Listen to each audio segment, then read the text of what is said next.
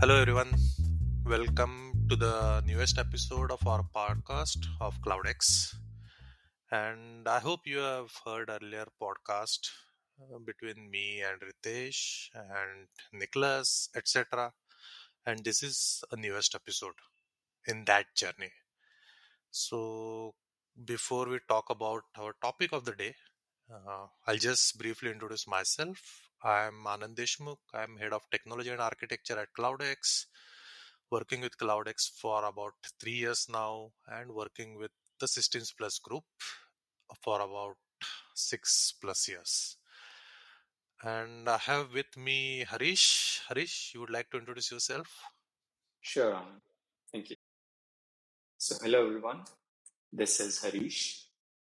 I have been in the industry for around 10 years now and almost 6 years with the Systems Plus group and around 3 years with CloudX. So, I started my journey as a developer and slowly transitioned into a full stack engineer. And most recently, for the past 3 years or so, I've been very focused on the DevOps way of doing things. That is also when I started my cloud journey. So it's been great fun and great of learning experience so far. And yeah, let's talk about DevOps a bit more. Over to you, Okay, Anand.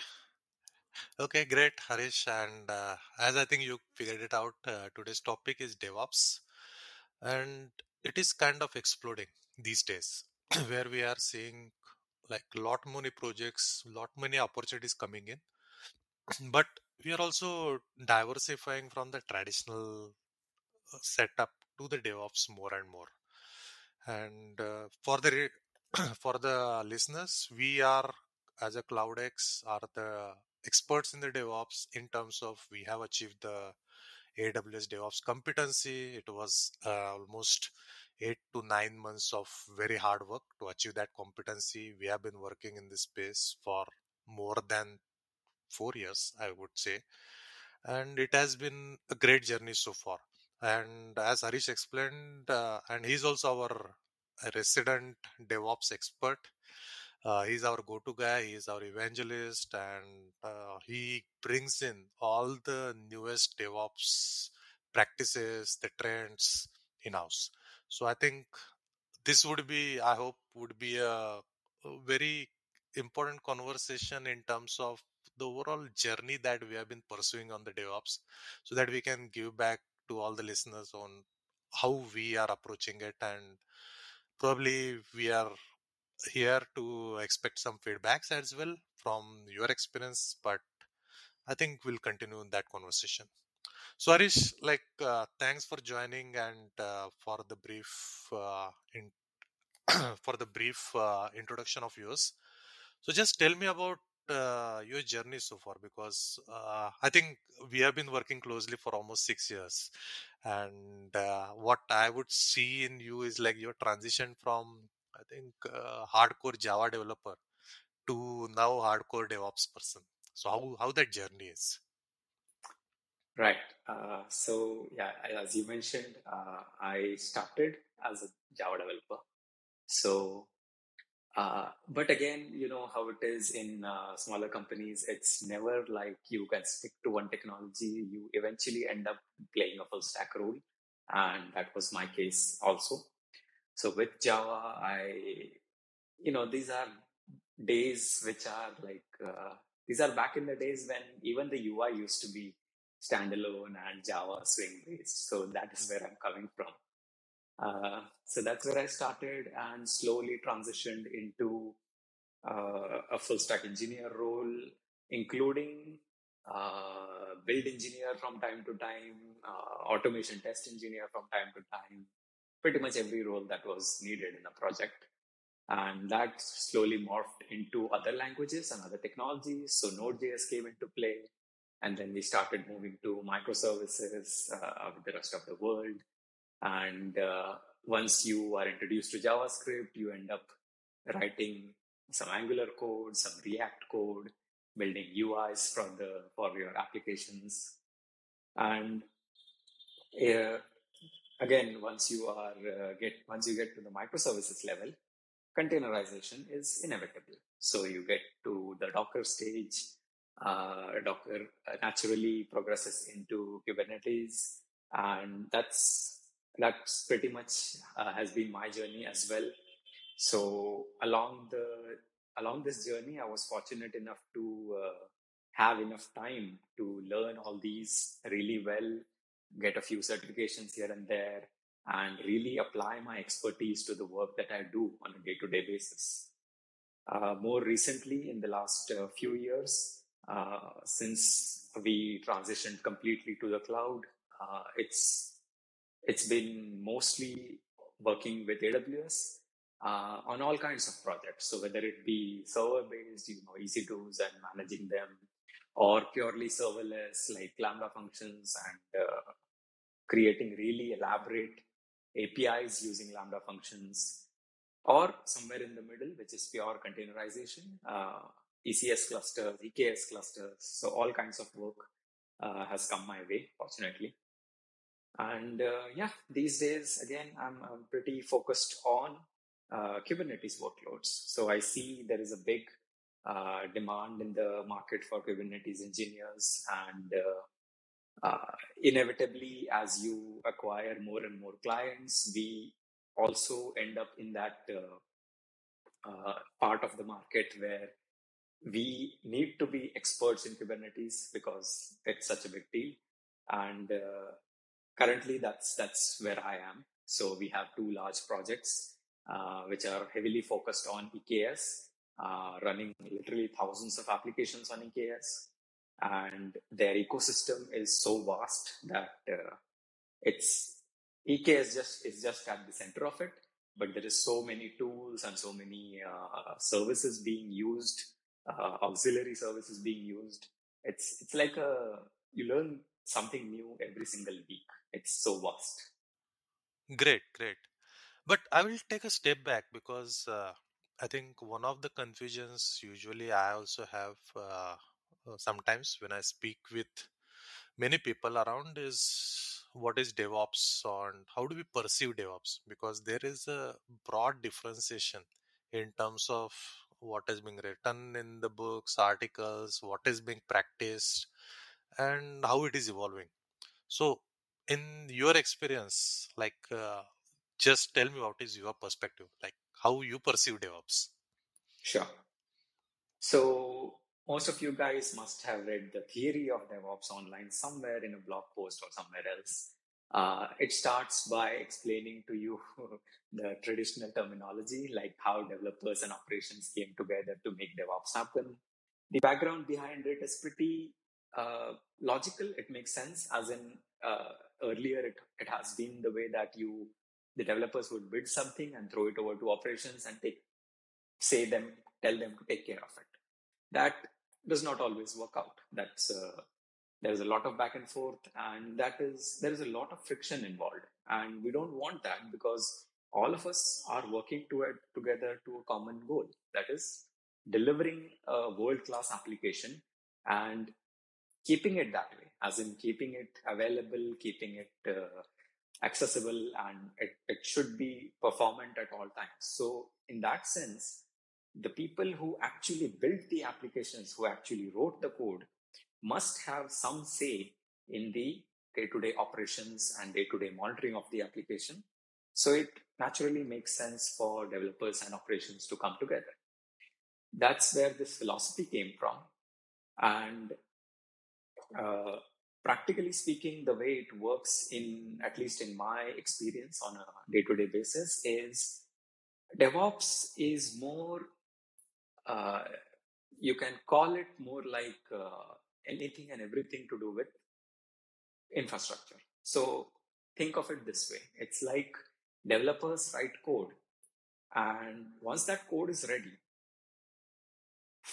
from building that code to testing that code to getting it deployed somewhere, monitoring it, maintaining it, upgrading it, rollback, or whatever else you need, everything else beyond development, you can call it as DevOps. And that's how it is working in practicality in today's world. So if we look at it step by step, someone writes code or a team writes code and they push it to their repository.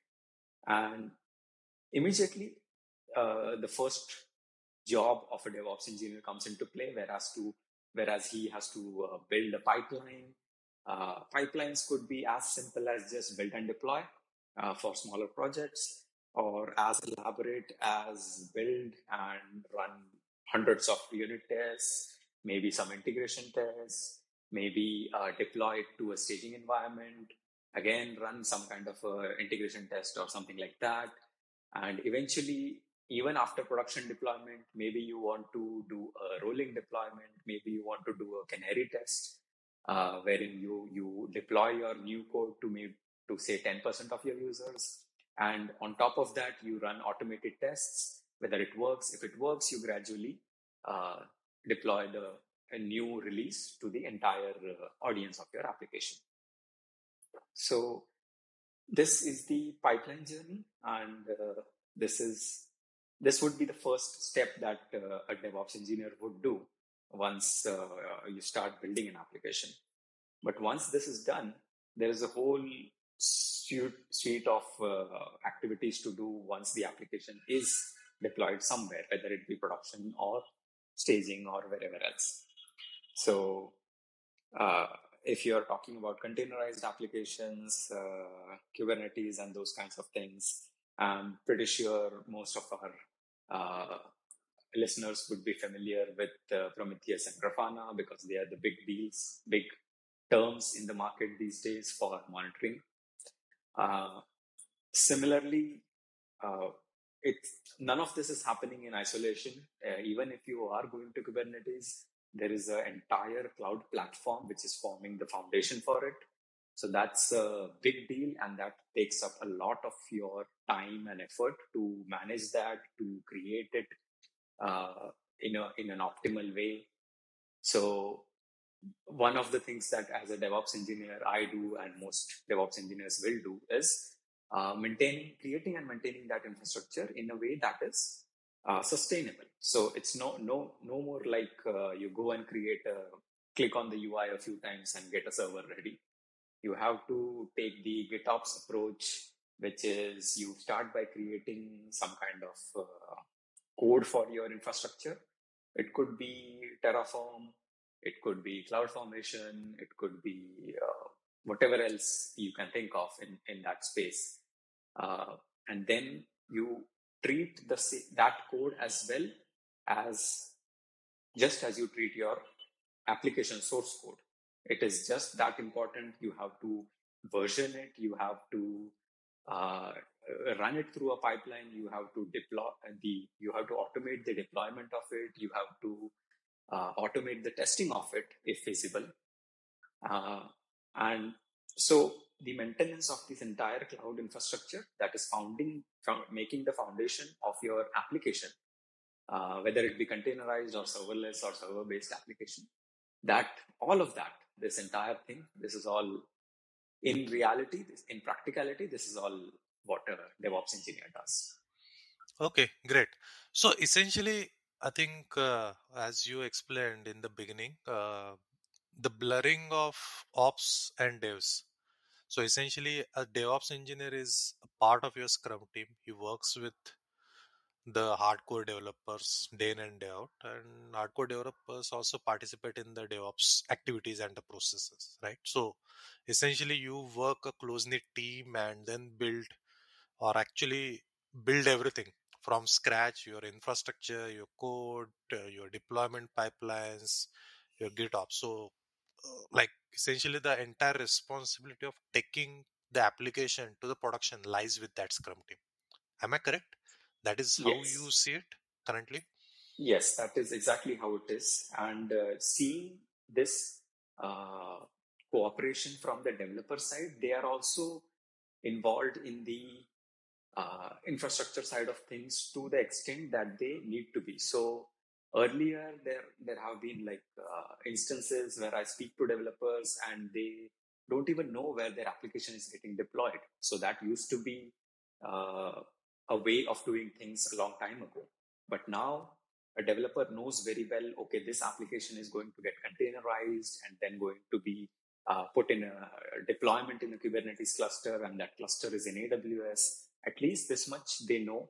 And we talk about it on a daily basis, DevOps engineers and developers and everyone else on the daily Scrum calls. So they are very much aware of the entire big picture, and that makes them develop their things in much better. And sometimes, if they are interested or if they have the expertise, they also contribute towards the DevOps side of things. So it's not like Terraform must be written or Kubernetes object manifest must be written by a DevOps engineer only. The developer would know best how their application works and what it needs. So things like Docker files, it makes very good sense for them to write it.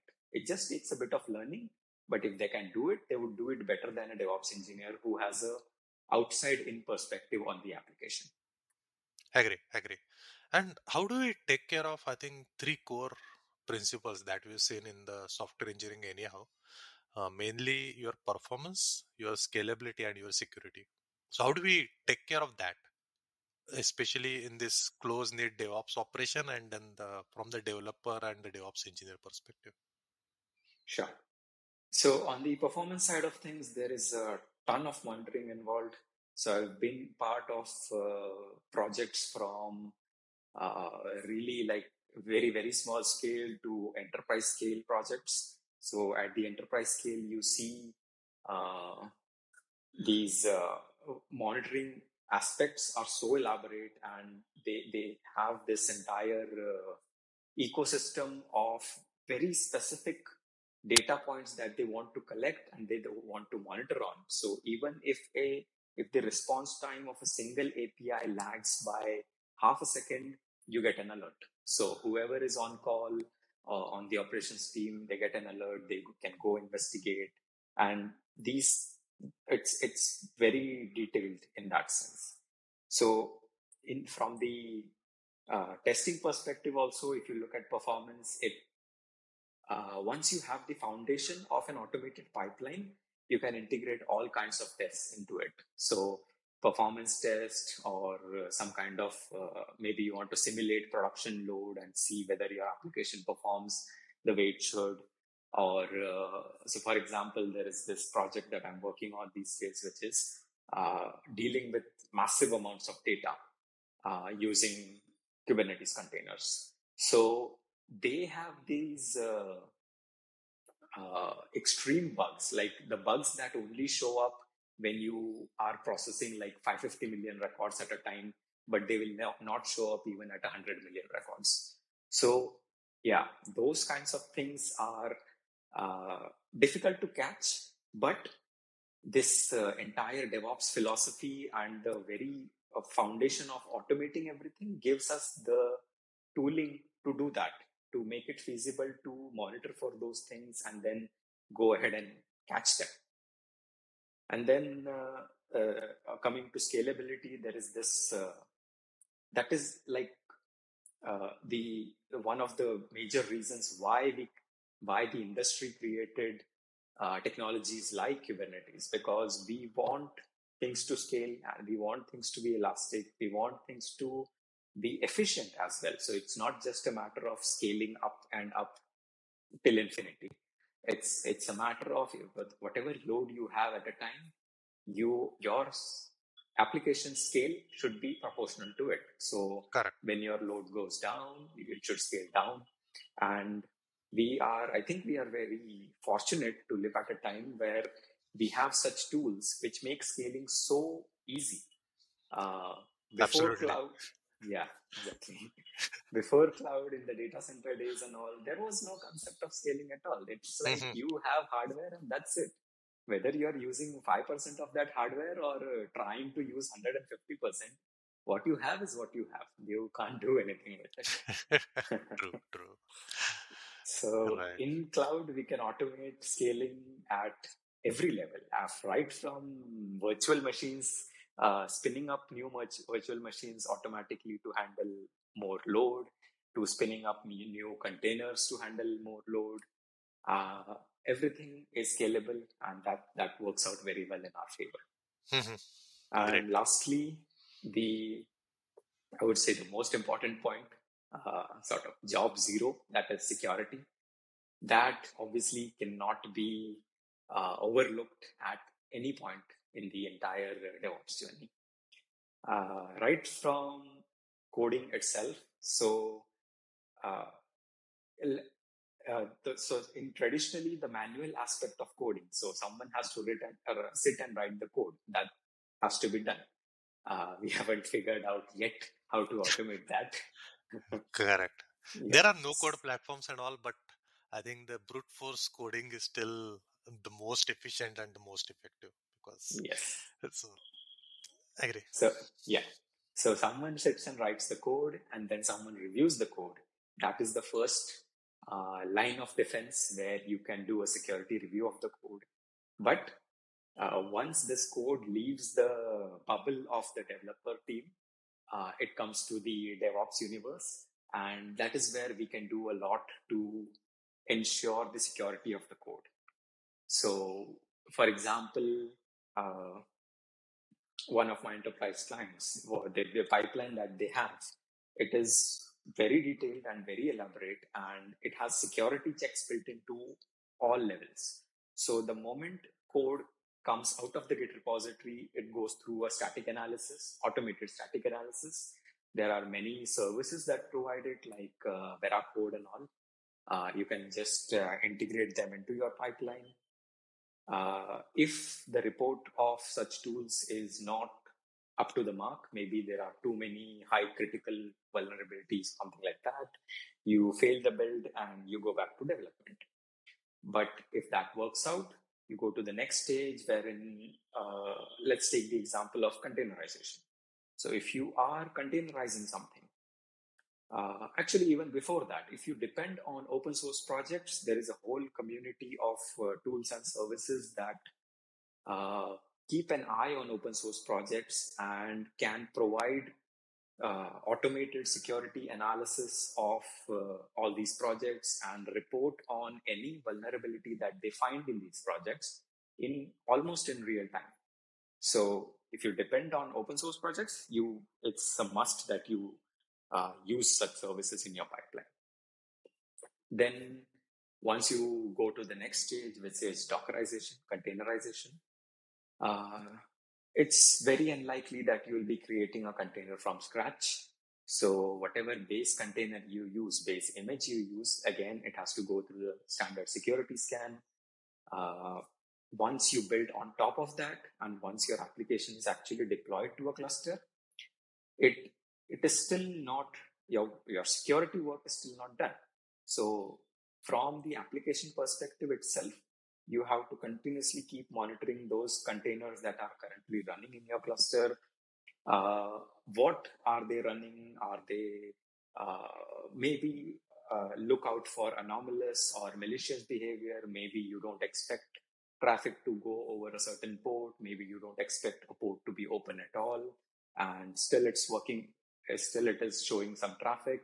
So these kinds of things obviously cannot be done manually, and there is tooling available to automate these things.